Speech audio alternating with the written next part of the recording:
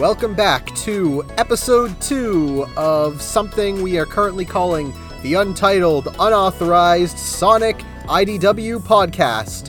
Will this be what the actual title is when the video comes out? I have no idea, but we're going with it. Hello, it is me, your host, Stefan, aka Games Enlisted, alongside my co-host, David T. Lurker. Oh, that's me. Hello, hi. Yes, David T. Lurker here, sitting ready, willing, and able to talk about Sonic the Hedgehog.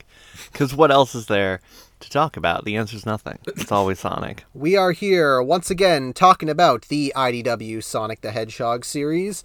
We had recorded the first episode a while ago, because it was you're going to be seeing them back to back, but we recorded that a while ago as our pilot testing the waters, so to speak. But now, right, because it's the 5th anniversary, getting the rest of them out. So now, as part of episode 2, we are here talking about issues 5 to 8 of the comic, otherwise known as Volume 2, The Fate of Dr. Eggman. Oh. And as a little extra incentive for this podcast, we're going to be trying to bring on some guests to join us in talking about it. So it isn't just me and David regurgitating a lot of the same thoughts. We're going to bring in other people to share their own feelings about the comic as a whole, other versions of the comic, this particular arc, so to speak. And for this episode, we've got a little special guest with us. You know him as a man of many talents. He is a future Tony Award-winning stage actor, frequently seen in the San Francisco area in various plays, including recently Pride and Prejudice.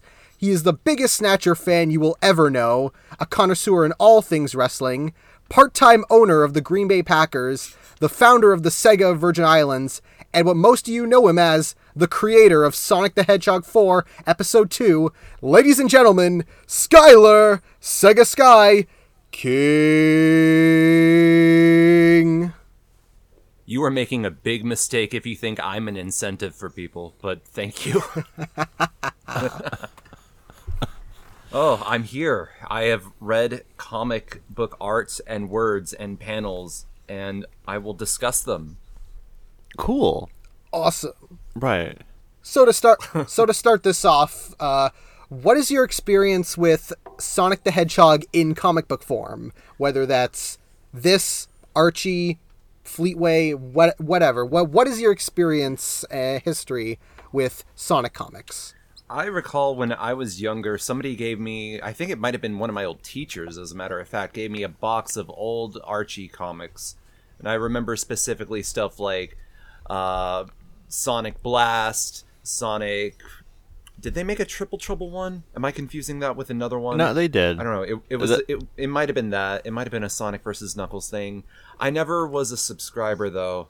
And with IDW, I've learned that in my old age of 31, I'm assuming, is when this will come out. I'm 22 right now.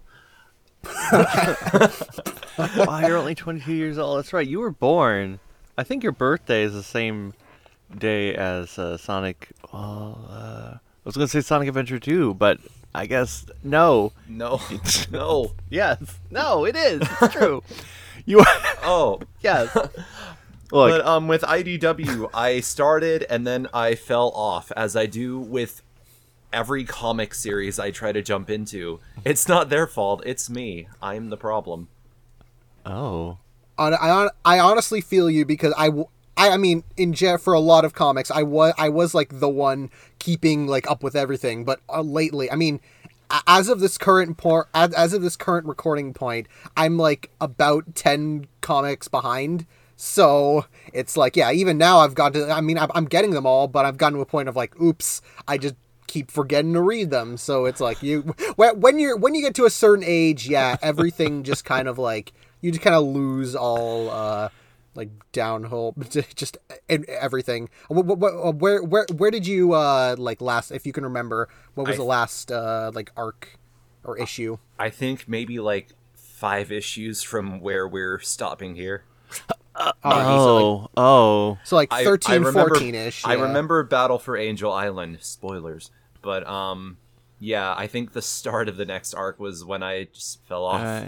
Well, which honestly, that does help for this, considering like the point of this podcast is more so just to mainly focus on the individual arcs like themselves rather than the story as a whole. So the fact that you're so like behind in a lot of way kind of helps, because you can be like, oh, you can only focus on this one arc as his, and you don't know, like, you don't have any bias of the future of the story. You can just be like, man, what could happen next? Right. You can judge this arc as itself, and I think that does help out in this context. Meanwhile, I'm full of bias. Yes.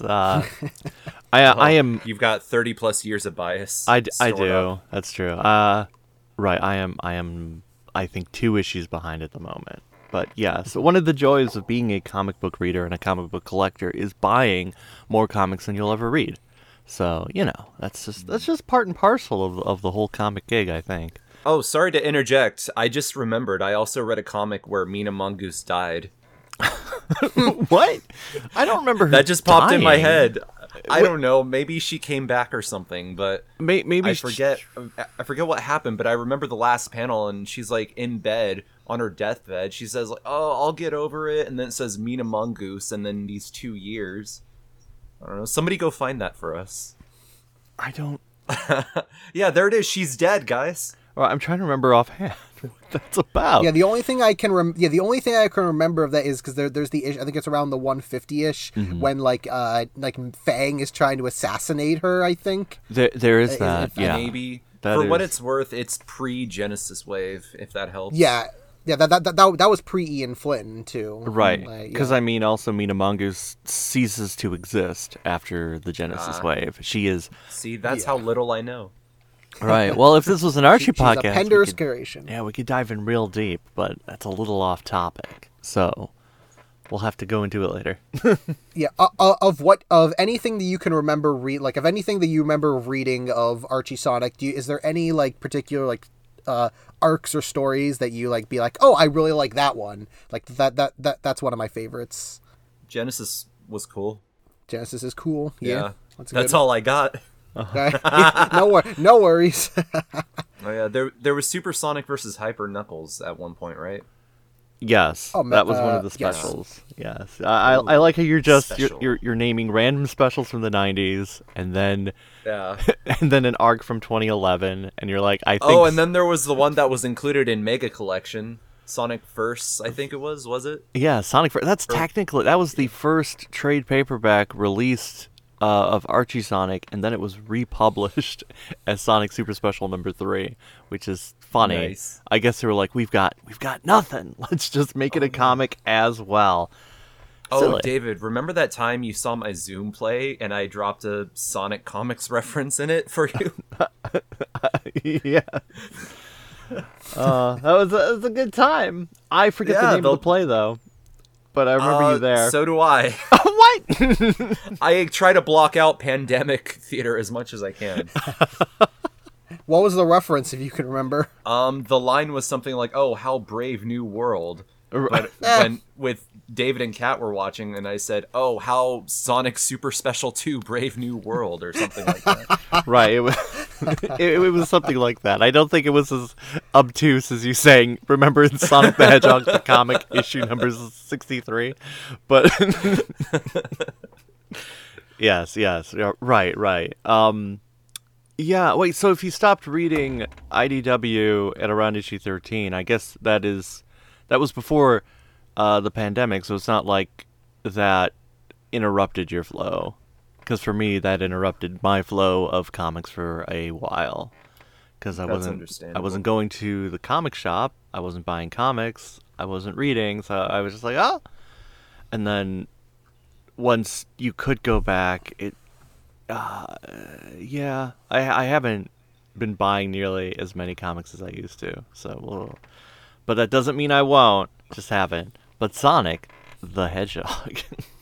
Ooh. All right. Yep. So, I mean, in comparison, last episode we had a pretty long start because we were discussing, of course, like the intro and startup to the series and like and the backstory. But like for this one, and probably depend. I mean, knowing us, it could go either way. But I imagine the episodes will probably be shorter because, like, we don't really have as much of like behind stuff. We just kind of talk about people's this like Sonic comic history, and then we just literally jump right into the arc. 3 hours later, just like with.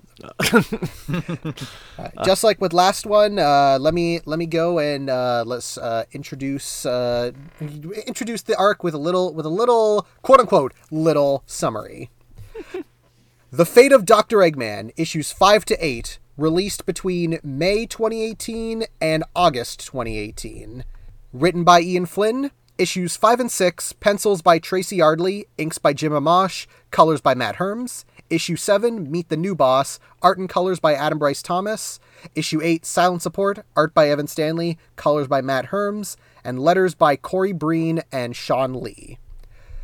Sonic is escorted by Espio to a small town where he learns that he and the Chaotix have managed to track down Eggman, only to discover as a result of the last battle, he suffers from amnesia and believes himself to be a simple toy maker known as Mr. Tinker. Sonic finds it suspicious, but the Chaotix and the rest of the townsfolk vouch for his new change of personality, and after seeing him protect the civilians from a badnik attack, Sonic trusts in the change. Mr. Tinker reveals he's working on a new Eggman land, which is followed by the sudden appearance of Shadow and Rouge. Shadow wants to take Eggman out once and for all, leading Sonic to defend him and chase Shadow out of the village. Rouge reveals she was the one who tipped the Chaotix off to Eggman's location to help alleviate the situation. Sonic and Shadow fight over what to do with Eggman, with Sonic attempting to reason to spare Eggman, using Shadow's past to convince him to stop. Shadow quickly teleports back to the village to confront Mr. Tinker about his Eggman land, which turned out to be nothing more than a little play place, so he reluctantly leaves. Meanwhile, another Dr. Eggman, who has been the one in command of Eggman's forces, activates the Egg Fleet to prepare the next part of their plan. Sonic and his tails fly him onto the fleet where he confronts the fake Doctor, revealing him to be none other than Neo Metal Sonic. He was rebuilt during the events of the war, but was completed too late and has taken control of the Eggman Empire to reign until Eggman returns. Sonic fights Metal, but thanks to his capability to copy biodata, he and the Egg Fleet's defenses are able to overpower him enough to force him to retreat. Sonic reports his discovery to the Resistance HQ so they can plan their next form of attack, while Metal prepares to raid the unguarded Angel Island. Later, Sonic storms the Eggman base looking for information alongside Silver, where they are assisted by a mystery ally in the shadows. Silver recognizes them as the legendary Guardian Angel, someone who helped them turn the tide of battle many times but never joined the Resistance. He also reveals that he had originally come to the past to stop a future where the Eggman Empire ruled all, but now has discovered a future where nothing but metallic plant life remains, and has returned to the past to fix it. Sonic and Silver meet the Guardian Angel, a shy wolf known as Whisper, who primarily uses Wisp in the battle. The three enter the heart of the base and destroy all the robots, with Sonic learning Whisper has a particular vendetta against Eggman for some unknown reason. They access the information to learn Metal's plan, taking control of the Master Emerald and the Angel Island, which he has already successfully done. Whew. Whoa! Wow. So this one definitely has a lot more plot than the first 4 issues, which were like we talked about, were very heavy in setup and just reintroducing things. But now we've got to the point where we are still reintroducing stuff. Like we introduced the Chaotix, Shadow and Rouge, Silver, and Metal Sonic. But now we also have, like, going far into the story of being like, here's what the plot's going on. Here's, like, what this quote-unquote, like, the first 12 issue arc is going about, and revealing the truth behind, who the master villain is, and just overall, like, leading into the next arc, which is the big, like, climax of this, like, this three-part saga, so to speak. Yes. yeah. Right. No, it is, things start moving forward. Right, yeah. Because, I mean, the first 4 issues, well, there were some fun moments. It really was, like, it's sort of repeating the same thing over and over. At least in these 4, different things are happening. So that's one point in the moving the story forward column. Yeah.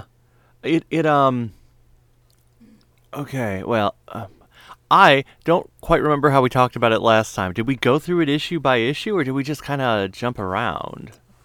It was mostly like it was kind of like a 2 and 4. Like if there was something relevant, we would jump around, but for the most part, we just talk about So say for issue 5 is the one with the reveal of where was Eggman in the last arc, and the reveal is he lost after the events of Forces, he got amnesia and now believes to be just a guy named Mr. Tinker. Right. Yeah. I mean, I guess 5 and 6 that's one right after the other. That's your Mr. Tinker stuff. So, And then 7 and 8 sort of stand alone. I mean, I guess, 8 is after 7, but those are more standalone sort of stories. But 5 and 6, it's kind of hard to talk about one without talking about the other. This is like a classic two-parter, essentially. A two-parter in a four-parter in a 12-parter. Even down to the point that they're like both 5 and 6 are called The Fate of Dr. Eggman. Like the whole thing, like the whole volume 2 is called that, but those two are specifically called that, and they both share the same creative team with Yardley and Amash doing Yardley, Amash, and Kerms doing the art for that, while 7 and 8 have different art teams. Right. But yeah, it is a thing of like, you would get introduced. We got more of the Chaotix again. It's like, it's nice seeing the Chaotix. The Eggman stuff is like, I think it's an interesting like thing to take it, of being like, we want to do something different with Eggman. Be like, let's especially because a little bit of this arc, and then especially later on in the future, kind of deals with like, in a lot of ways, the morality of Eggman, and being all like, what's going on in Eggman's head? Like, what is he doing? Like, what should he be doing? So kind of seeing like, what does a good Eggman look like? Be all like, and then it kind of like has Sonic like kind of facing that and be like, like what is his opinion on like what a good Eggman is? Yeah, he's the fixer-upper. He's a nice fella. and to kind of jump into my trivia bag early, his Mr. Tinker design is reminiscent of the original Teddy Roosevelt design from Sonic 1. I kind of see it. Right. Yeah, because Eggman, well, like when that concept art was drawn, he was originally envisioned as a potential hero character, as the main protagonist that you would play as. So it's kind of neat that we're revisiting that early concept art for a version of Eggman who is not a villain. He is just Mr. Tinker, and he sure looks jolly. And wears slippers. Very sleepy. He's a sleepy man. Well, that's why he's wearing slippers all the time. Yeah. He wants to go to bed. I guess he refuses to wear socks. That's what it looks like to me. Not to focus too much on his feet. No. All right, let's. But yeah. Okay, the Chaotix again just make me like, I love them, but I'm also like, why are you the only people in the Sonic universe that struggle with money? Like, why is it everybody else has no problem? Eggman has an infinite amount of resources. Like everybody else is perfectly fine despite not having jobs. You guys are the only ones with jobs and struggle with money. What are you doing wrong? Look, dude, they're on that grind set, all right? They got to solve mysteries. They got to pay that rent. Ooh, actually, who's their landlord? I want to talk to them. Yeah, we've never seen like who are they paying like to live in the house? Nobody else has to pay anything to live. Tails doesn't need to pay anybody for his like lab. I mean, that we What if know it's of. Sonic? We don't. Yeah. Sonic is the Chaotix landlord. All right. Well, if Sonic was their landlord, I think he would be nice and just let them hang out there. He'd be like, "Yeah, just pay me in chili dogs," and that would be it. He wouldn't. Right. I mean, because I guess we could talk about like the idea of money in the Sonic universe has always been fuzzy. The money. Right. I know there was there was a point in time where Sega was like, just avoid talking about money unless it's a character that's already established that they talk about money, i.e. the Chaotix. But we know money exists, but also it is still vague because, like, in Sonic 06, you can go to a shop and buy something or Unleashed, but you're buying things with rings, and rings are everywhere, and you just collect rings. So then, like, what is currency? What is, like, how does the economy work? It's probably better to not think about that, but then you do have the Chaotix who struggle. Because I know it's, right, in issue 6, they make the comment of, like, because I think Rouge is like, don't worry about my finder's fee or something, and they're like, yeah, we couldn't afford that. Exactly. Like, we couldn't afford to split it. I think after Vector found God, he went to church, and he always wants to donate to the collection plate. and he donates too much, and so that's why he's always broke and struggling for money. That that could be it. I also need to say that I absolutely love what the conclusion to Vector finding God like plot line was me tweeting out being all like, oh hey, Vector finding God is canon in the Sonic Encyclopedia, and then Ian Flynn responds to it being all like, oh yeah, did you know the reason it is that because he was a Blues Brothers reference? And then I went, what? Yeah. And then it's just my mind is like, oh, because he's on a mission from God. It's like, oh, it's so and he's a musician. It's like, oh, that's so brilliant. Ian Flynn, you've done it again. It's like although I mean that's not Ian Flynn. That's him addressing something that was whoever designed Vector. But if he's the one who made it known more widespread. Yeah, he made it known. Yes, right. Yeah, he's telling he's spreading the word of God. Right. I mean, Vector was originally designed by Oshima, but I don't know if he's the one who added the hat and the shades in that one. Oh yeah, that's right. Yeah, whoever was the designer in Chaotix, yeah, who created the backstory. Right. Yeah, that it was him. Yeah. Right. Well, I guess technically, yeah, it would have been between Sonic 1 and Chaotix, and they gave him the shades and the.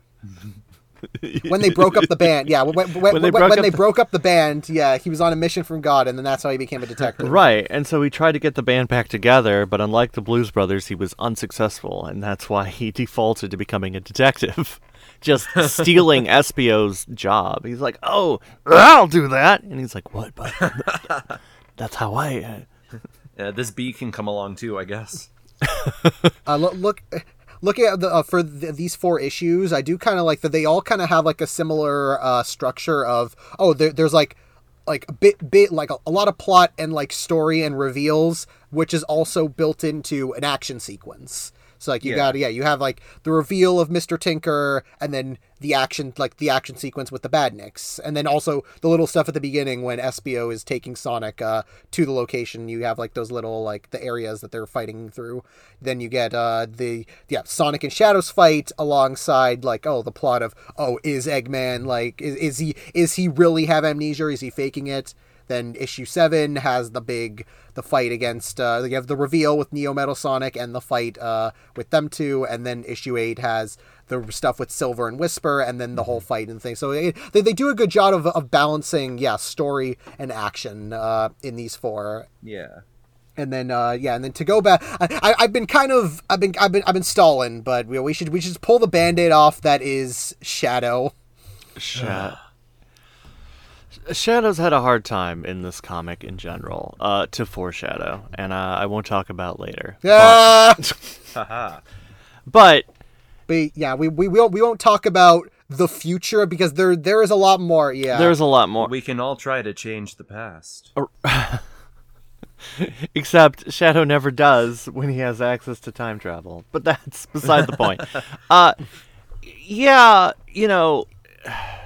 I guess it's like, okay, so they want Shadow to be what kind of okay, so Shadow is Sonic's rival. He's a little bit Vegeta-y, but like angry Vegeta instead of sometimes when Vegeta's not as angry, right?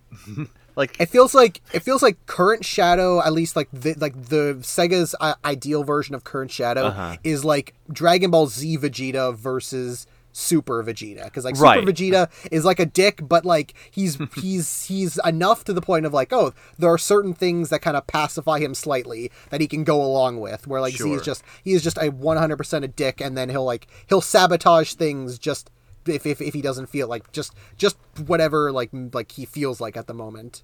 Because like Shadow's whole thing is basically being like, I gotta stop Dr. Eggman right here and right now, and Sonic's being like, no, he's fine, just don't worry about it. And then Shadow, it's just the fight, the whole like fighting thing of just he's not listening and everything and all that stuff. And then it gets to the point where he's like, I guess I'll just leave him behind, and then he leaves. It's like he's very one note, and it is a very like I would say like not no it is very open. I was gonna say it's a known secret, but at this point it's not even a secret. It's just it is common knowledge that Sega are the ones being all like, you have to write Shadow in this specific way, and Ian and future writers are basically like, well, we're just gonna have to do, like, again, to pull in through my trivia, because this is very important to this point. 90% of Shadow's dialogue in this issue had to be cut because Sega didn't want. So basically, to quote Ian, Shadow doesn't debate, speak his mind, or state his opinion. He just does. So that's Sega's opinion of Shadow's character. I feel like he says a lot about he talks a lot about how he doesn't have opinions in Shadow the Hedgehog the game, where he's like, I don't know who I am. I'm debating with everyone to figure that out.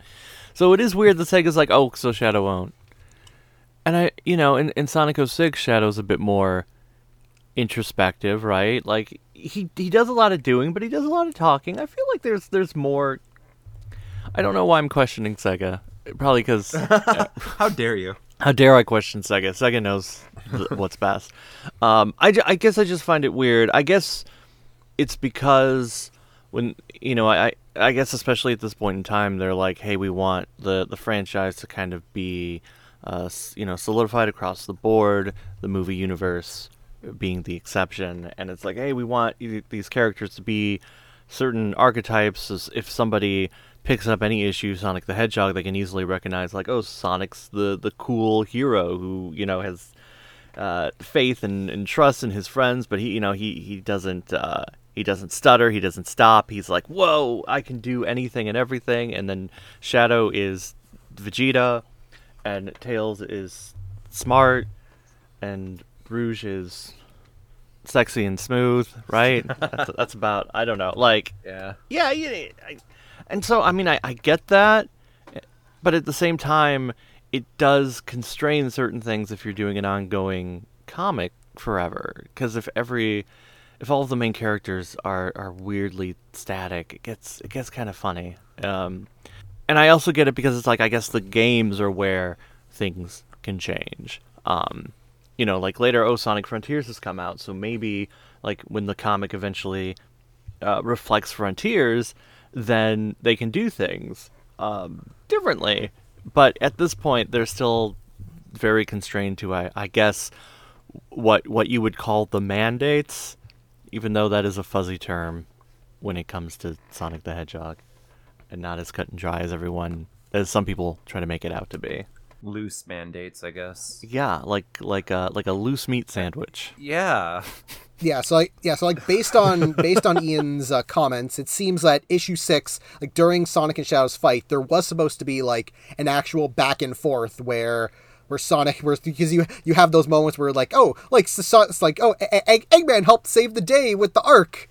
I mean, yeah, that was kind of his fault, but still. And then he's like, oh yeah, Eggman helped fight off against the Black Arms. It's like, if it wasn't for him, we would have been screwed. And it's like, I mean, not really, but it's like, he still technically did something good in that situation. So right, depending on the timeline. Right. I mean, at the end of the day, I don't know what Eggman did at all to help. I mean, Shadow's pretty much on his own.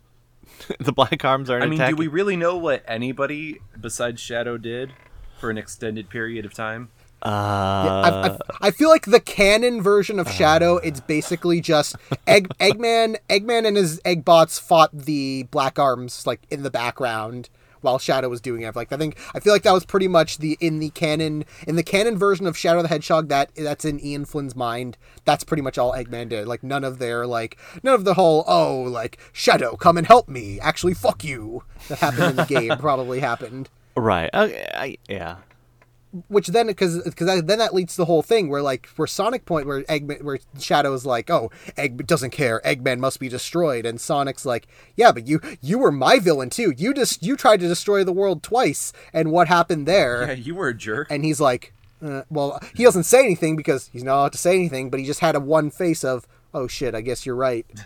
Right. Which it's like, oh, which is because like one of my favorite portrayals of Shadow was in pre-reboot Archie in Treasure Team Tango, because that actually has like an interesting version of Shadow where he's going against him and Team Dark are going against Team Rose and getting the Soul Emeralds, and Blaze had helped Shadow in the past, and so she's like, why are you going against, like, what the hell, man, why are you going against me? And Shadow's like actually conflicted the entire time because he's like, oh, I feel like, oh, I have to do this thing, like, I work for Gun, I have to do this thing for Gun, so it's like a no hard feelings sort of way, but the entire time he's like actually feeling guilty, and he's like, oh, like, I don't want to actually do this, but I feel like I'm forced to, and then in the end he finally decides, oh no, yeah, I'm gonna go against this and do what I think is right, and it's like, oh, actually, like, actual in-character complexities for Shadow.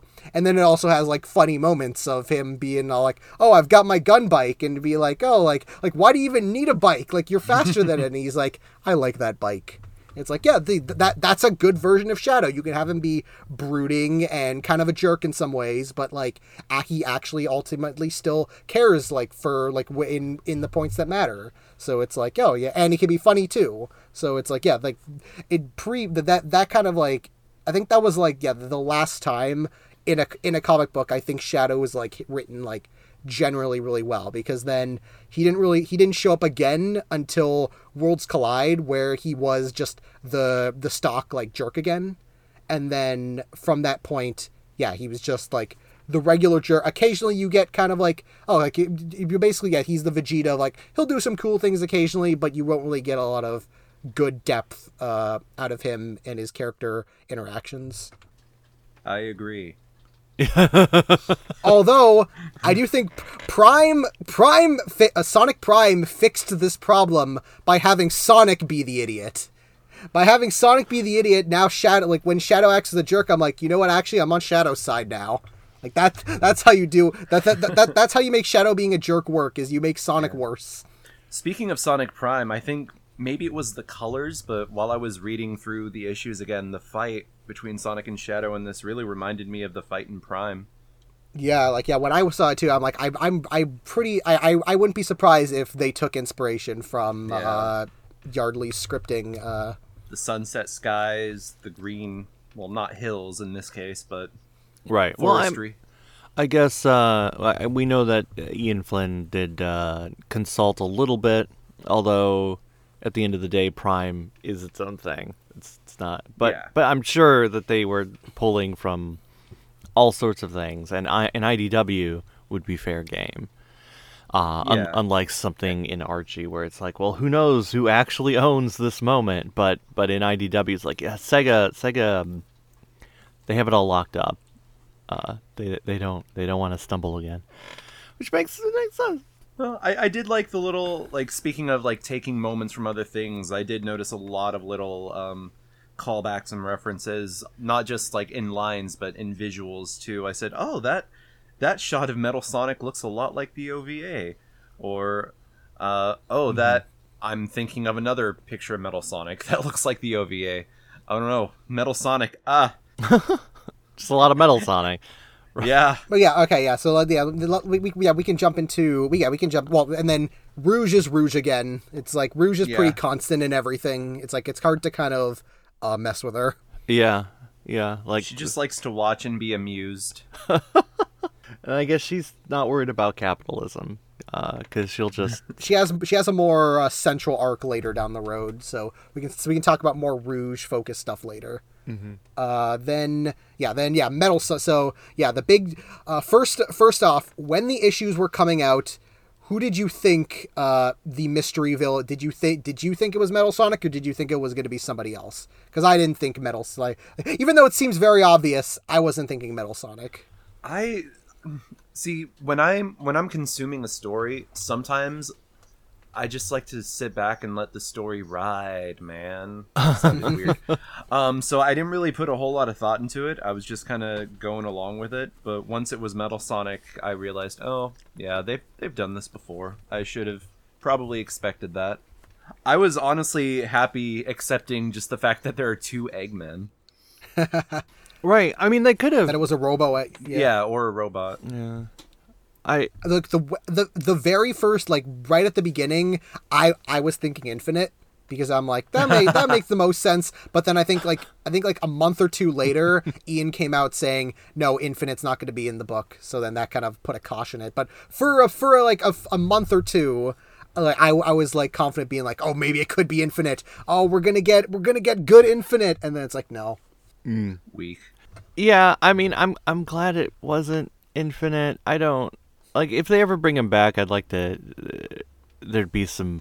Well, there's been enough time now, but at when this comic started, there hadn't been a whole lot of time, and it's like let's put Infinite on the shelf and come up with something really good to ever pull him back out. I didn't know. I guess I didn't really have any theories as to who the mystery villain was, aside from it's Eggman question mark.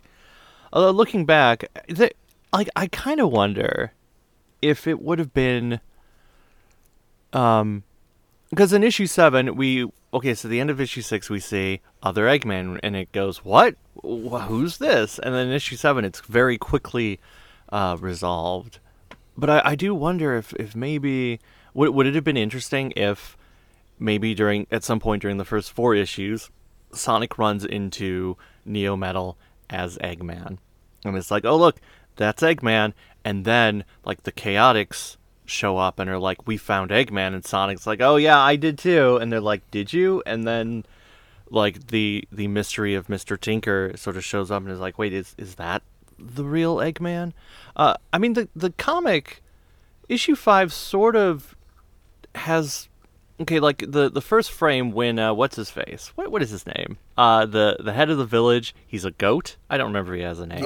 Goatman, yeah. The Mr. Elder, Goatman. yeah. The Elder, right? When they show Eggman, he does have like those little The Phantom Ruby. The Phantom Ruby bits around his head, and it's like, you only really see that if a Phantom Ruby thing happens. So I did wonder if like, is Mr. Tinker the fake Eggman, and then the Eggman we see at the end of issue 6 is the real Eggman, and somehow this fake nice one was made, and maybe it is like something that Eggman secretly wants to be.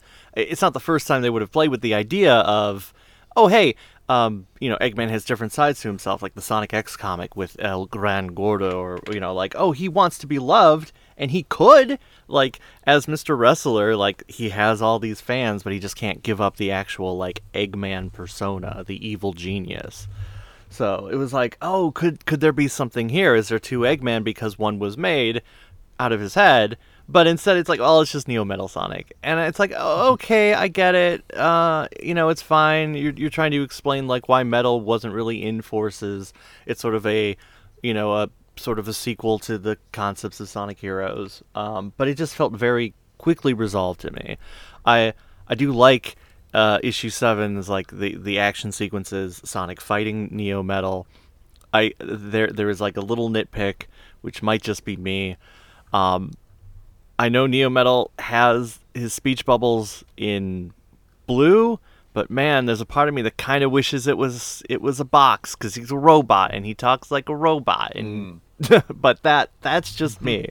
I can't get mad that they didn't put it in a box. I'm like, but they could have put it in a box. But yeah, he's living organic liquid metal.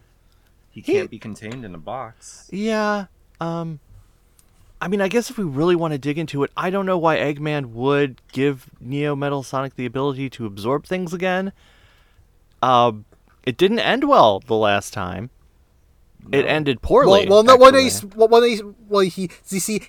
added he gave him the loyalty trip, so he can't betray him again. Right, but I mean, I'm sure Eggman didn't design Metal Sonic to be unloyal in the first place. Eggman is bad at making AI that trusts him. Like, this has been established. The E100 series, most of them just seem to get mad. Well, E102 rebels against him. E123 rebels against him. Metal Sonic has.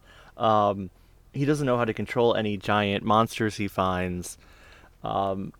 It seems very convenient that he finally figured it out with Metal, I guess. But no, he's really loyal this time. He's really loyal this time. I mean, I Although honestly, that that's kind of like my biggest disappointment, because like I do really like the like I do like I mean everybody loves Metal, so like Metal Sonic is like, oh, everyone loves like him, and like I feel like it's like the Neo Metal design I think was great, and so like seeing that from Heroes in like comic book form done excellently by Adam Bryce Thomas is like, oh, it's like it's great to see. Like he does such a like a go, and especially like the coloring that he does on the shading of his, like making it really look metallic, I think is like, oh, it's excellent.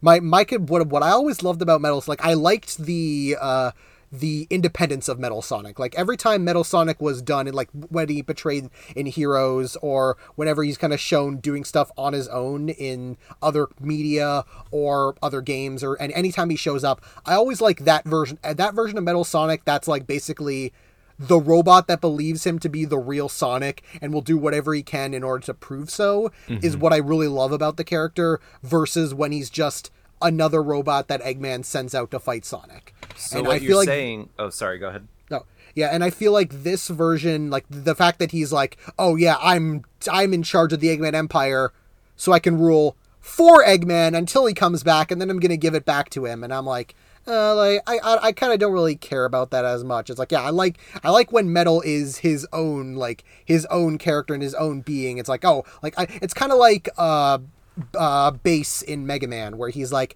I don't really give a shit about Wily, but I just kind of stick behind Wily so that I can cause some shit. It's like, I like the idea that Metal Sonic is just around Eggman because, oh, it's the best way to get to it's the best way to get to Sonic, and that he'll turn on him if he believes like that's the best way to surpass Sonic. And yeah, so it's like just that, but it's like, other than that, yeah, the action sequence is great, and seeing Neo use like his copy abilities to overpower Sonic is like, oh, it's a good setup for then how it gets played into in the next arc. Right.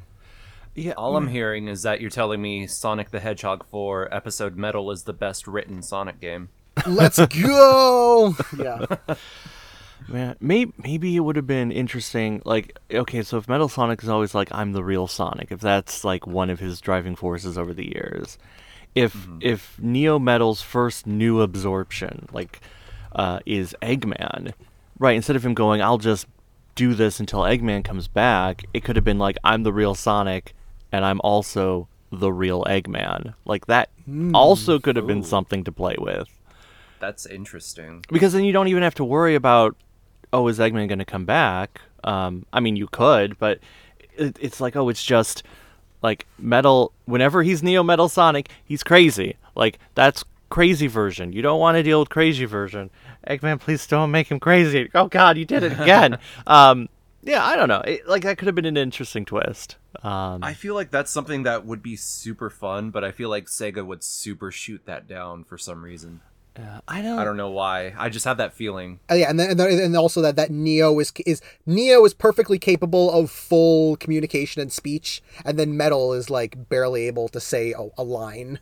Yeah. So it's like, oh yeah, that kind of there is, yeah, not to jump forward a bit, but there is one particular Metal Sonic story far down in the future that I really love and I can't wait to talk about.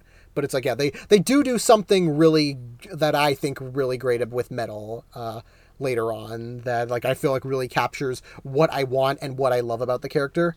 And also that we do kind of get the idea of, oh, a better Eggman and a better Sonic later on in the comic with the different characters. So maybe Sky does have a point that they wouldn't let them do with Metal. So Ian ended up creating new characters to kind of take on that idea. Because, yeah, that plot line does end up getting kind of redone in a way with new characters. Yeah, sort of. Yeah. Yeah. And speaking of new characters, then we got Whisper. Yes. Who is, I think of all the even the ones that have come out since, I think Whisper is my favorite original IDW character. Whisper rules. Right. Yeah. He's so fucking cute. Yeah. I mean, I guess because Whisper, I think Whisper's introduction is probably stronger than Tangle's from issue 4, yeah, to definitely. be honest. Like, yeah. I like the way that they seed her in, and then, like, she's sort of teased, and they finally introduce her, but even when they do, she's still a mystery. So it's like, oh, they're clearly setting things up, but and there's a lot that you can explore. I guess with Tangle, we kind of just like, we know her deal from the get go. She's very, she's outgoing. She can do things with her tail. She does the attack. She's super excited by everyone and everything. Like, Tangle. Whisper, there's definitely more going on there, and it's nice to kind of get anything like that, especially if Sega's being very controlling of the IP and the characters that were created for the games. And so to get a character that definitely feels like she can belong in that world, but there's more going on with her.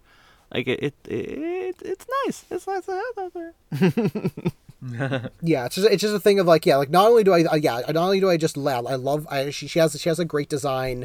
I just love like, they have that anxious like character of being like, oh, like they're very shy, but also like there's somebody who's very shy, they don't really speak, but then also can kick your ass very like that are very that are very skilled. Yeah, basically she's just well, I mean, she's literally a sniper. Like that's her whole like design for that they work the wisps in well, being like, oh, she's got a little like group of wisp friends that she used to power her wispin.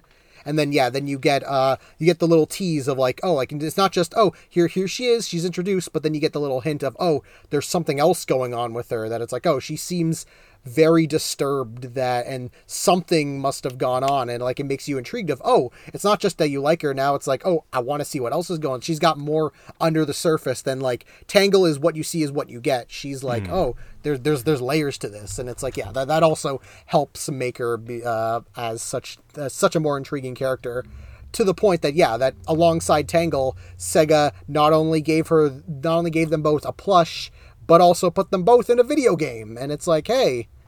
And then also, I forget of Whisper, but Tangle is referenced in Frontiers. So it's like now they've been like fully canonized in the Sonic mythos. Right, yeah. I agree somewhat with Whisper, but I see it a little bit differently in the sense that I feel like Whisper, honestly, I think was brought in to make a character that like autistic kids reading the book could relate to. Because she's very quiet, doesn't talk much, has her own circle of friends with the wisps, and speaking from experience, reading a lot of what she said, I said, oh, that reminds me of me when I was little.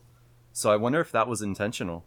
I can definitely see that, especially knowing how self-aware Ian is with his writing. I can definitely see, and also since she was designed by Evan Stanley too, I can definitely see that was very, I can definitely believe that it was very much a intentional design when creating the character and being like, oh yeah, we can do it we can kind of code her in this way and that's awesome. Make it like, and they're both good enough writers that they can pull it off. They're able to pull it off this well and not make it feel tacky or off. Like, which is, like, peeling back the curtain on me a little bit, growing up, I almost never talked to anybody.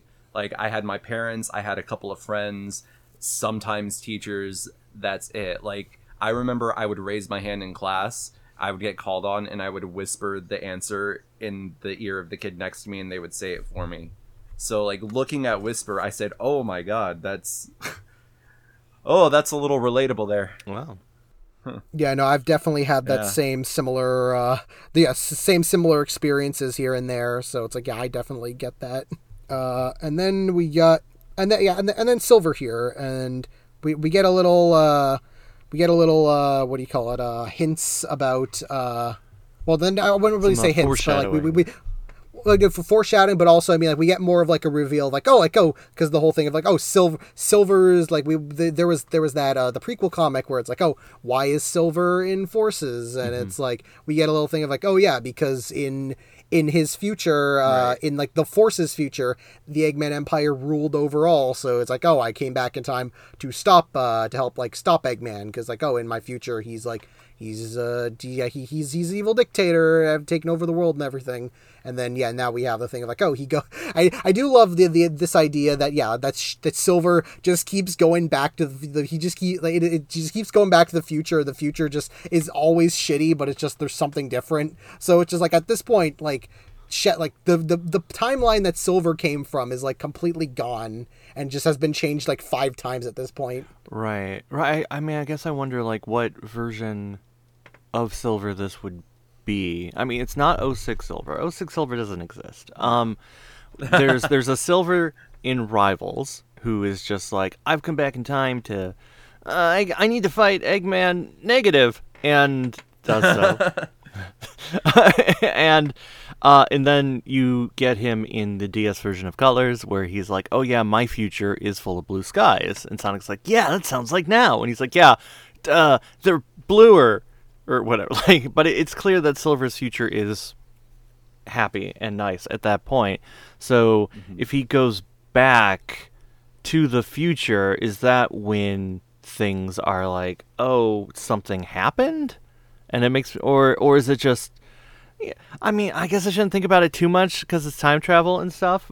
But then I also wonder if the Eggman Empire ruled Silver's future, like, wouldn't Eggman be dead by that point? So who's in charge? Yeah, that's a good question. Well, maybe it's his lineage. Oh, yeah. I guess it could be Eggman negative. He's like, I am in charge of the current Eggman Empire. I am his descendant, but also I am him from a parallel world.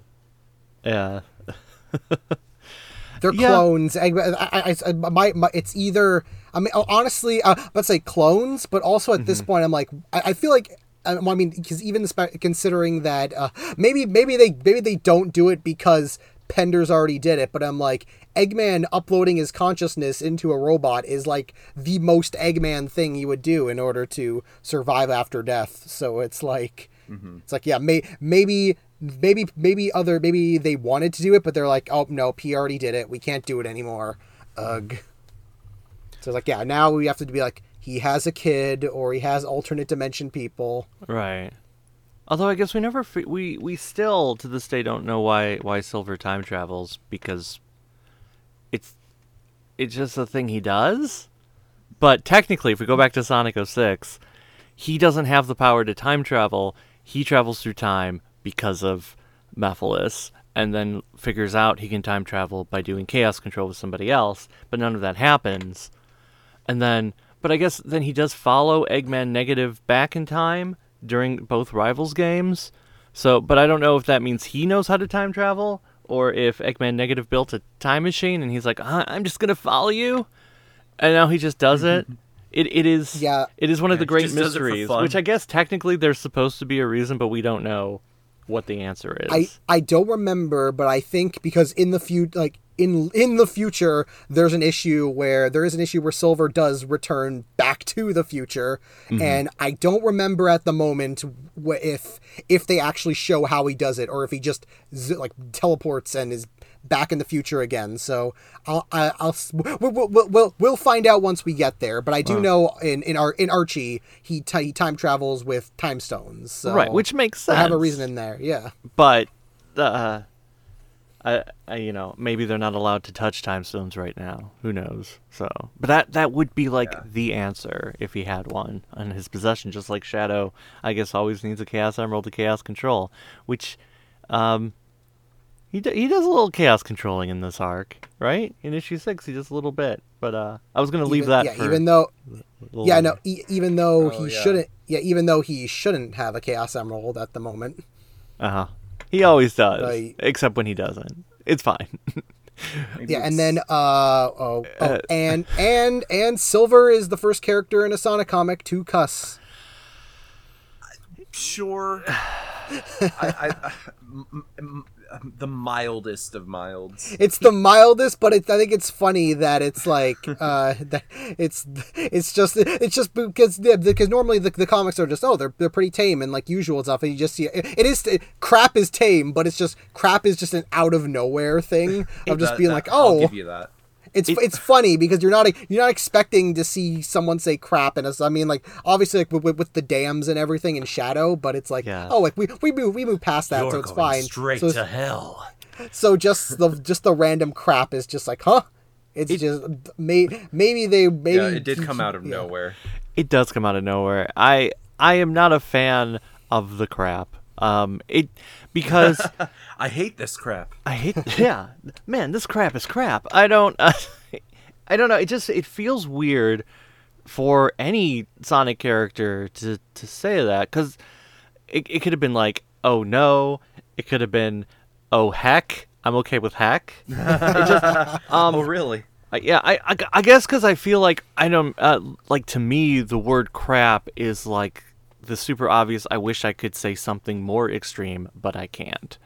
And something like heck doesn't to me. Like heck is heck, but crap wants to be shit, you know? So it's like, and I wouldn't want him to say, oh shit, because it's Silver, and it's a comic for kids. Like, you're not going to have him say shit. But it just, I don't know, it just feels out of place to me, like, completely. Ian Flynn was just playing a lot of Uncharted when he wrote this. Maybe. Yeah, it just feels a little out of place. And I don't know. I don't know what, like I said, like an oh no or an oh heck, but heck! Oh heck! Oh heck! Like, I'm a fan of heck. But you know, it's not like a real swear. It's not something super offensive. It just feels out of place to me. That's what it is. It's not like I'm offended. I just I'm neutral to it. Like I'm neutral to it. Is I think it's funny, but it's like I'm not like, oh, like this was a good idea. Like if they took it out, I wouldn't say it was bad. I probably would say like, oh yeah, it would fit better in tone. I just think it makes me laugh, so I'm like, I can forgive something dumb if it's like a goofy like that, like Silver saying crap. Right. Yeah, and then you end it with like the lead into the next arc, which is Metal Sonic has taken over Angel Island. Oops. Oh no. Noops, Knuckles. It's a big oh no. It's like, Knuckles, maybe you should have been paying a little bit more attention, because what's been going on? Maybe you should have hit it better. Yeah. The one time, because Knuckles spends all the time on Angel Island, but he's like, okay, this one time I'll get off Angel Island and be like, oh, it's fine. Nobody else is going to touch it. Yeah, and they're talking about the how one he time. Hid it. They're talking about how he hid the Master Emerald, but when you see Metal Sonic looking over the horizon, you see this big green glow just right smack dab there. He hid it very well. Very well. Knuckles he took a bunch of leaves and covered it. No one will ever know. All right, time to lead the resistance. I have this great idea, Operation Big Wave. He didn't. The flickies that he had guarded did a terrible job. Oh, right. I guess that's why Sonic Runners isn't considered canon anymore. Oh no, it was the idea. But Satan. Oh. Okay, that part's canon. That part's always canon. Oh, jeez. Yeah, I think is there anything else for any of these 4 issues that you have immediate thoughts about? Immediate thoughts, right? Because we talked about the crap bit. I think the other thing that I was like, I don't know how I feel about this, because it feels a little forced to me. Okay, when Ian puts in references that are like quotes or song lyrics or things. Sometimes it can be done really. What I think you're about to say. Right. I literally know what he's about to say. Sometimes they can be done really well, like they feel natural in the way that they're presented. But to me, the one that happens in issue 7, where Neo Metal Sonic is holding Sonic by the neck and is like, yes. "Oh yes, I have your biodata. I have my original plan. I will sift through this world's ashes to find him, i.e. Eggman, if I have to. Tell me or fall." And then Sonic says, "I never fear the fall." And I was just like, Shouts out to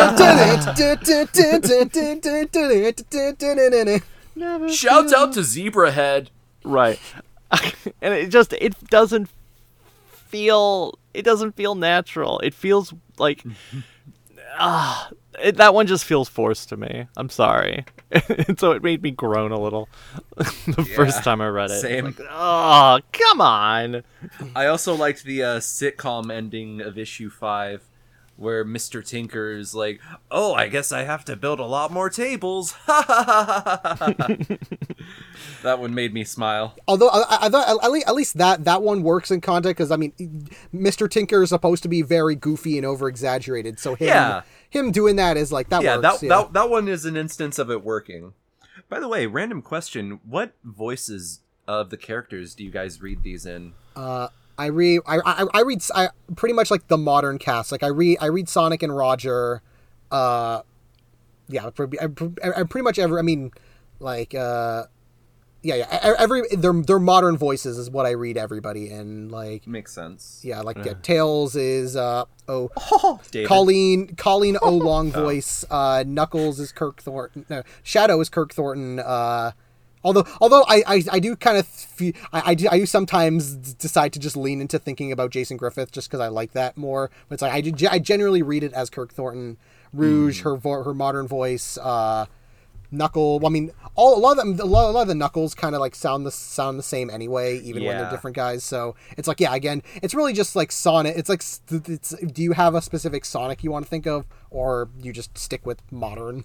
I'm kind of like with Sonic, I read it in Roger. The rest is kind of a mishmash. Like, I read Shadow as Jason Griffith, Eggman as, our boy Mikey. It's funny, for Vector, the last thing with Vector that I watched was the Snapcube Shadow dub, so I've been reading it in that Vector's voice, so that was fun. That's funny. Telling Shadow to be a right-click hero. Although I do think of mainly because the modern Chaotix haven't had a lot to speak, so I do think of the Chaotix as their 4Kids one mainly. I guess that's the most Chaotix talks, the most chaotical talking. Other than Vector, because Vector has his episode of Boom, so he has a bit more. True. Yeah, I mean, I do love Kirk Thornton, and I do love Keith Silverstein. So it's like I like that VA, so he does kind of get some points there.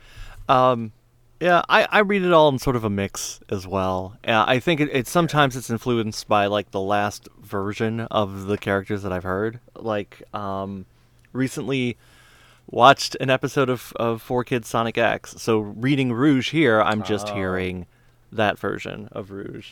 Did you hear blaring saxophones while you read it? Oh, I always do. Yes. Yeah, but and then Sonic, it can be sort of a mix between Roger and then sometimes it slips into Jason. Neo Metal Sonic, there's only been one voice, so like that's pretty much it. That's true. So that's just how hear Ryan. I just hear Ryan, like for him, which makes sense. And then there is only one Sonic. Right. That might Imagine trying to read a comic with that. Yeah. I think for Knuckles, maybe I sometimes just default to the original Adventure. Dun, dun. It was Michael McGahern, I think his name was. Yeah. I don't even know the name of a play that I did, much less somebody else. Right. You don't need to know names. I just know feelings. But it is a mix generally of modern and then sometimes whatever I had recently heard from the past and whatever clicks. Yeah. Even though I do a Tails voice, I never read Tails in my head as that when it's a comic. I don't have Tails going, come on, all right, instead of a mad genius. I'll read it out loud like that, but I generally don't hear Tails in my head like that. Because I hear different Rogers now just because he's been doing it for so long. Mm-hmm. Like, I kept going back and forth from, like, the deeper Frontiers voice and, colors, aliens, baldy big nose hair. Like the quippier Pizza Hut guy. Yeah, when I hear the Roger I hear when reading is more Boom, because I feel like Boom is kind of like that middle, the middle thing that kind of like, obviously it's more goofy than this Sonic, but I feel like the tone kind of fits this Sonic more compared to say very mellow Roger from Frontiers. Right.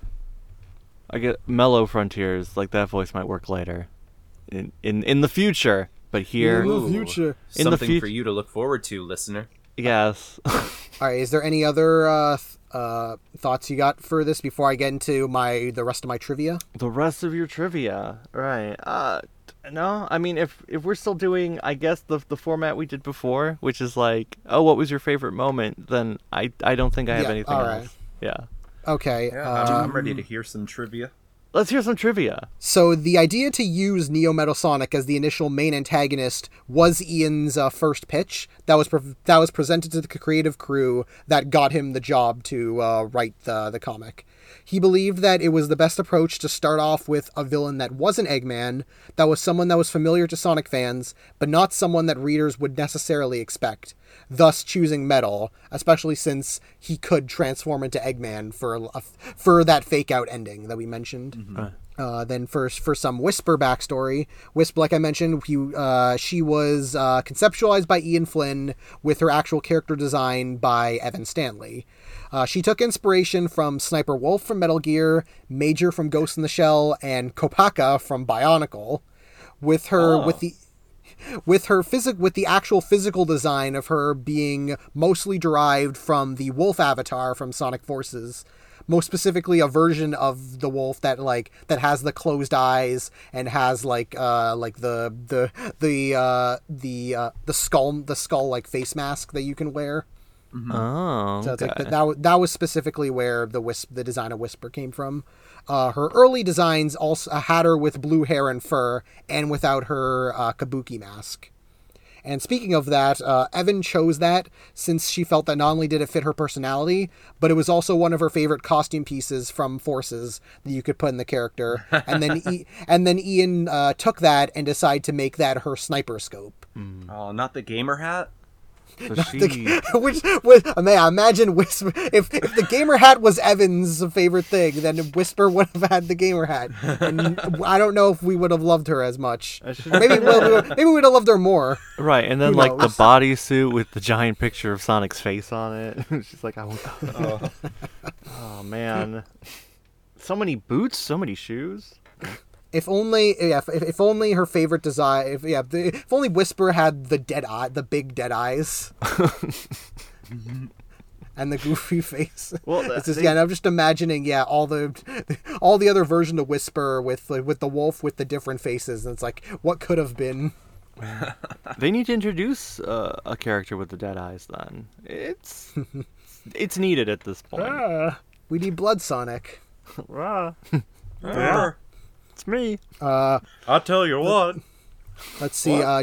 Jamal Peppers was supposed to do the art for issue 5, but had to back out due to being too busy with another project. So Tracy came in, which does kind of when you make sense considering that Jamal Peppers did the cover. He did one of the covers for issue 5, and for the past couple issues, the artist also did at least one cover. So that does match up. I tried doing into research. I wasn't able to figure out what the project he was working on at the same time was, but I believe it was either something TMNT or Star Wars Adventures related, because he was working on both, and they're both IDW and came out around the same time, so probably one of those. Let me see. Sonic and Shadows posing on the cover A of issue 6 features a reference to a scene between Sonic and Metal Sonic from Worlds Collide, which John Gray considers as one of his favorite panels from that event. Which that panel itself was also a reference to a moment from the Sonic OVA. So it's just a reference on top of a reference. And then also Tracy Yardley's cover B for issue 6 was directly based off of Face Off. You also have the silver foil cover, the silver foil cover on issue 7, which also includes the silver logo of Sonic, was meant to foreshadow the reveal of Metal Sonic before you even opened up the comic, which I do think that is a really cool little touch. Of being issue 7 is the one Sonic issue that has a foil cover that you normally see in recent DC comics mainly do those foil covers, and then you have the Sonic logo having the metal sheen to it. I think it's a really cool look to it that they've never done in any other issue. Nice. It's 90s. It's 90s. Yeah, it is very 90s, just like the variant covers. And and then as a little extra side thing, E107 Theta, which is the robot that Sonic, Silver, and Whisper fight in issue 8, they were supposed to originally be in the Archie arc, The Chase, but was removed due to potential repercussions regarding Penders because he used them in a previous arc. So it's like, so we do see one thing of like, oh, like I was just looking into it being like, oh, here's a character that was supposed to be in an Archie book that wasn't because of Penders, but was now in a future thing. So that's, I mean, even though it's a robot, it's not actually a character, but it was a funny thing to mention because lol Penders.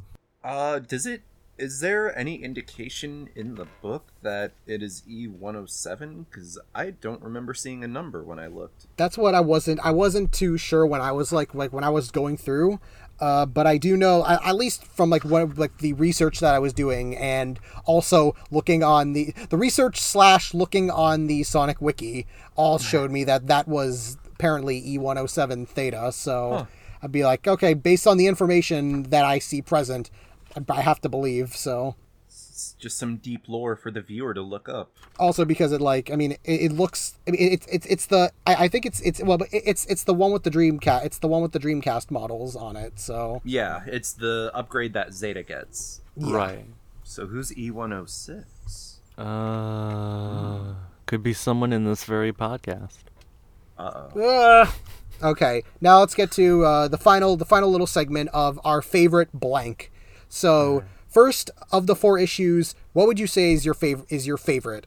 Just to start, my favorite, I'd probably say issue 7 is my favorite, just because I think, the Metal Sonic, even though it's like the type of Metal Sonic that I wish there was like a more independent Metal Sonic, I still really like the reveal. Adam Bryce Thomas's art is fantastic. The fight scene is really cool. It's like I think that is like just the one that I've gone back to the most. I think that one is my favorite. Well, before I do, I just want to say I don't fully understand how that one covers a reference to the Face Off poster. Because the Face Off poster is like a face, right? And it's the face, and it's the face. And then the cover is the whole body, and there's like lines and colors and stuff. But Face Off is just kind of half Travolta and half. It feels very tenuous. I'm sorry. I thought that was confusing at first, but then I look and I was like, well, Tracy said it was based on Face Off, so yeah. I guess. I mean, if he said it, I don't know why he would lie. That would be a weird thing to lie about. It could have been way more intentional, I guess. More of an homage. Doesn't matter. Move on. Okay. Favorite issue, because really, I think, even though I was may have complained and said, oh, they could have done this and that instead or something, haha, I think it's still, to me, issue 7 is my favorite of these 4. I mean, it's just, once we get into the Sonic verse Neo Metal, like that's classic Sonic fighting. I really, I enjoy the fight sequence. There's echoes of what goes on with Heroes. I like the bit where Sonic destroys all the cannons, because it's like, oh, you have to do that in Heroes, and he does it here, and it allows him to escape. It allows things to happen, and it is interesting that they do try to explain, hey, why was Metal Sonic not actually in Forces? Because it was really weird that you just fought a phantom version of Metal Sonic. Like, Metal Sonic exists. Why wouldn't he be in that game? Like, it's not like he was destroyed forever and ever. I don't understand. It's fine. Yeah, so, I thought there's some neat stuff there. I like it. I like 7. I would say issue 8 for me. I like 7, but the little banter with Sonic just giving Silver a hard time was really fun. Whisper is based as hell. I like seeing an E-Series robot. And we're setting the stage for the next arc. Good stuff. Yeah. No, 8's good. 8's good. 7 and 8 are probably, I like them better than 5 and 6. Yeah. If we're putting it on a scale, we can make a tier list of every issue right now. Let's do it. We've seen Sonic and Shadow fight over misunderstandings before. It's whatever. It's not, I wouldn't say it's played out yet, but it's not something we haven't seen before. Mr. Tinker is really fun, but they don't do a whole lot with it, I don't think, personally. Spoilers, they don't do a whole lot more with it after this. So 7 and 8 for me are the The top tier. Right. Yeah, I don't know if I'm going to be ranking all the. I'm not going to. I don't know if I'm going to be ranking every individual issue together, but I know I'm going to be ranking like these these arcs, because since they're following up, like say like if you're getting these by volumes and you're like, oh, you want to like look at each volume and be like, oh, like best to least or whatever. And as of right now, the fate of Dr. Eggman is number 1 out of 2.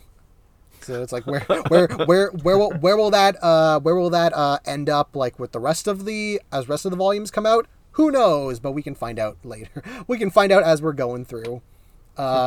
Then following up, what would you say is either your favorite line or moment from any of these 4 issues? Skylar, you can go first this time. For the wrong reasons. I never fear the fall. Oh no.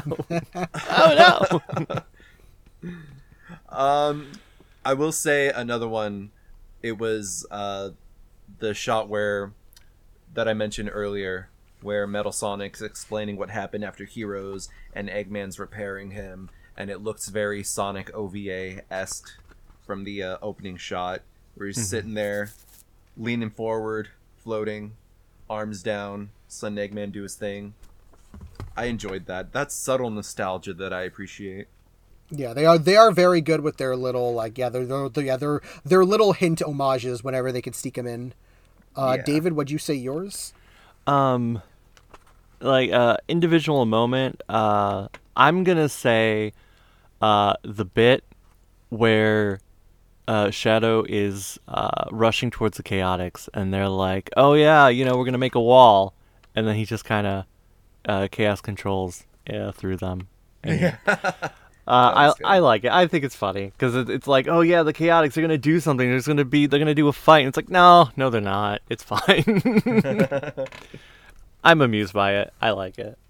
First, I need to scratch out "I never fear the fall" unironically, so I don't get judged. So if you like it unironically, it's okay. I was just saying for me, I thought it was not the best reference. Use of reference. For the thing, I'll say the moment that I think that got me the biggest laugh was in issue 8 when Whisper introduces her name and you get Silver's "okay, but why?" Oh. That was fun. It's like, yeah, just like, and also just general like Silver's the characterization of Silver just being like a big doofus. Like whenever they can let Silver just be a big doofus, I think is always great, and just being all like just playing into him being like he feel, other than Charmy, he feels like the most like a kid of all, even more than Tails. He feels like the most like a kid, and I think it's just fun whenever they do like in Team Sonic Racing characterizes Silver very well in this way. And then also I want to add in terms of the moment in issue 7 when Neo Metal decks Sonic right in the chest is such a great panel. Yes. So good, yeah. And then now to go to favorite covers. First of the 4 main covers for each of the issues, which of the 4 would you say is your favorite? I'm just going to go quickly and say that even though like they're all very good, but the easy one I just had to jump to was issue 6, because the first of many amazing John Gray just spreads, and it's like, yeah, John Gray just filling the page with as much as he can, and it just looks great. Sorry, I'm going through my digital trade paperback copy to look at the covers again. Right. Well, while you do that, I think, like, I love John Gray's covers. I do. I think he makes some even better ones later. For me, I don't know. There was something, I think, just like the simplicity of the issue 7 cover B with Sonic and Tails on the tornado, and you see Eggman, like, just the one. We're talking about main cover. We can save the variant covers for the next time. Of the 4A cover. Of the 4A, of the 4As. Cover, yes. Okay. Well, of the 4As, then yeah, I'd have to go with John Gray. I'm sorry. I slightly misunderstood. We'll go with A. We'll go with that one. We'll do the John Gray. I mean, I feel like 7 is sort of a contender, but at the same time, John Gray just beats it out there. And Skies, what'd you say? Okay, 7. Oh, that tornado's carrying a fox and a hedgehog. No, that one's the Oh. variant cover. The main Right. one is the one where Sonic's running down the egg fleet, and you see it from the The one by Kieran?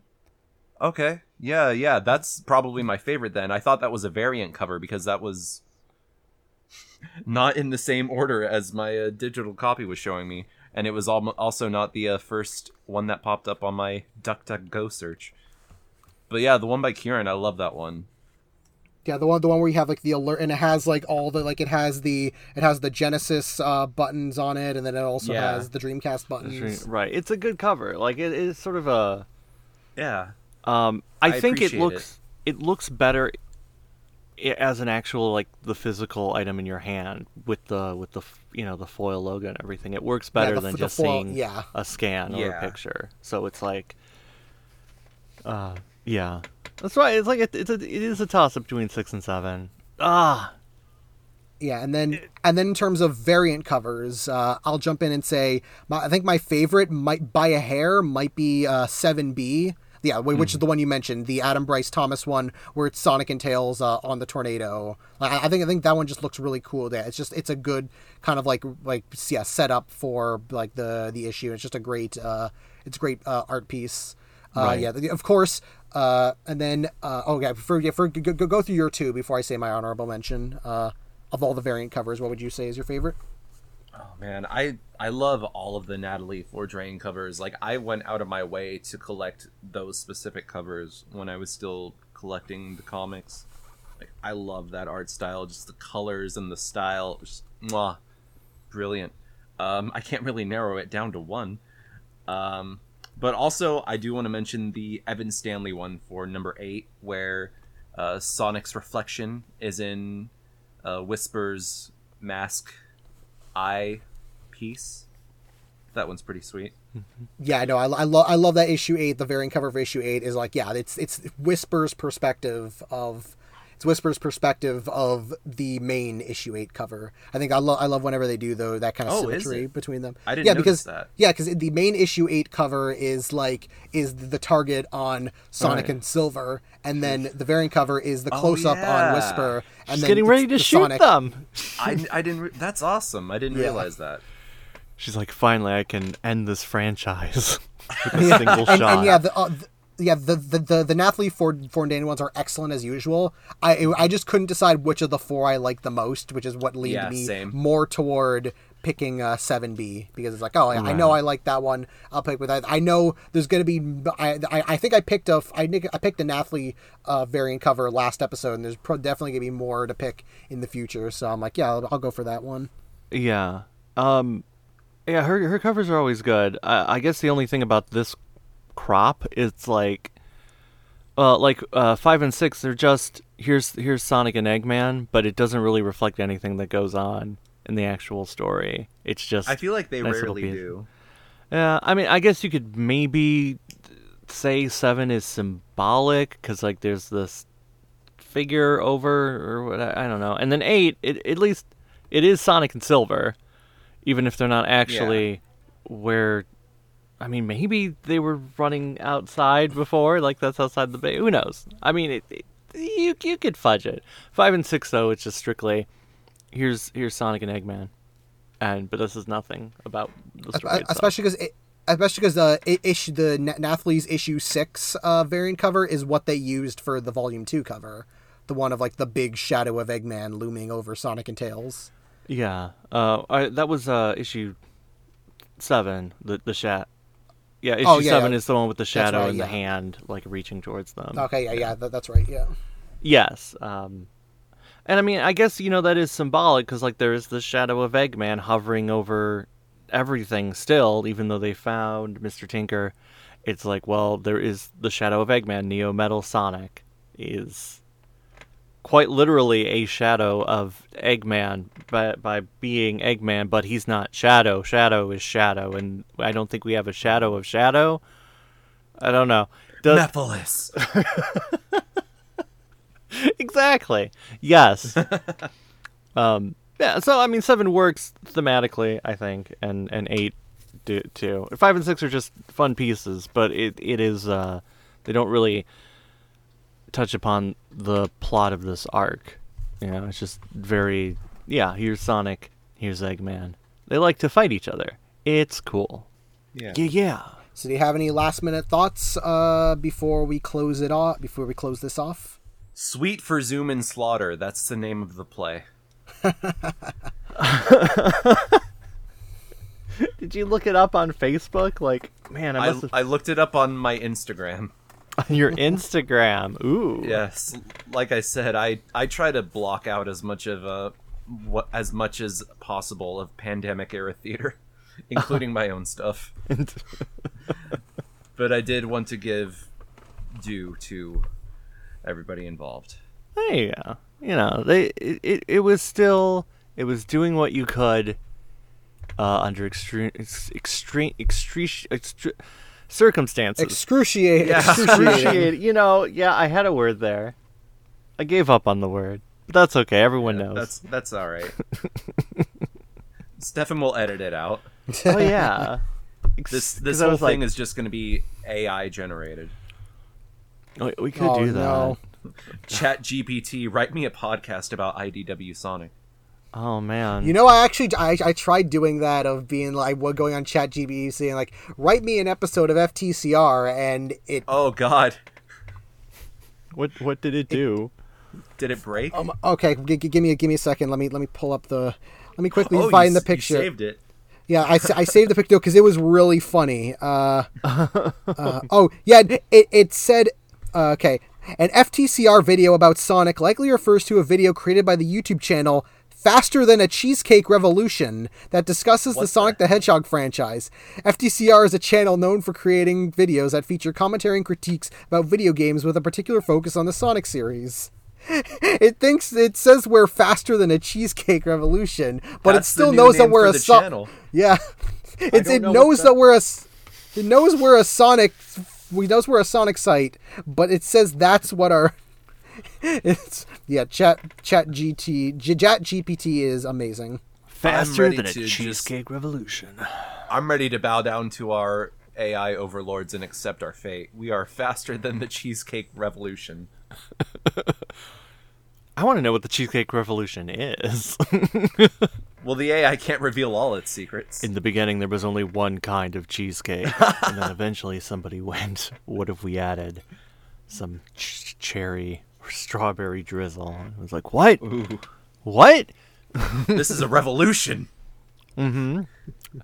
And then, right. Oh, you know, it's like, you know, the split between the Catholics and the Protestants, where Martin Luther hammered onto the wall. It's like, what if we added chocolate to the cheesecake? And it was like, no, you're a heretic. But those deep religious history references, that's what people listen. It's funny you mentioned that. My wife is Catholic and I'm Protestant, and I've made the joke with her before. You know, babe, 500 years ago, we would have been burnt at the stake for being together.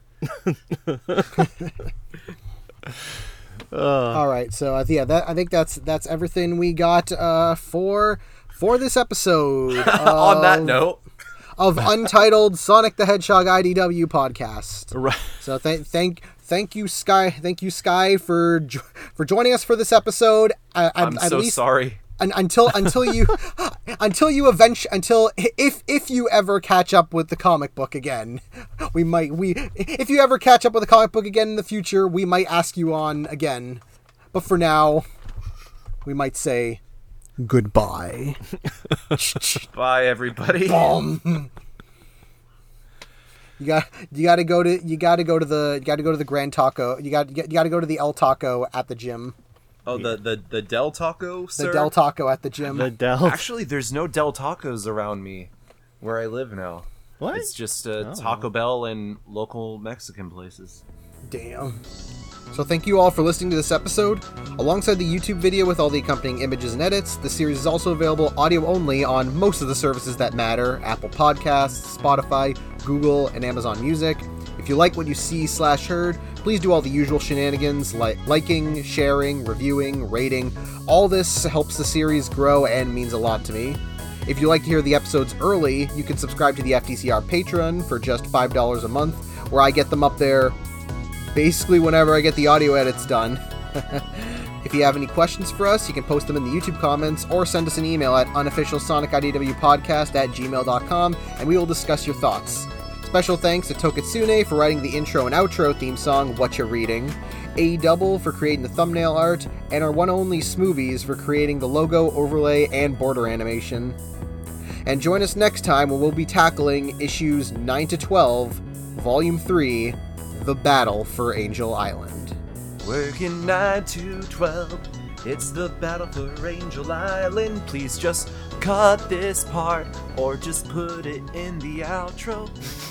Dun, dun, dun. I'm not gonna improv the rest.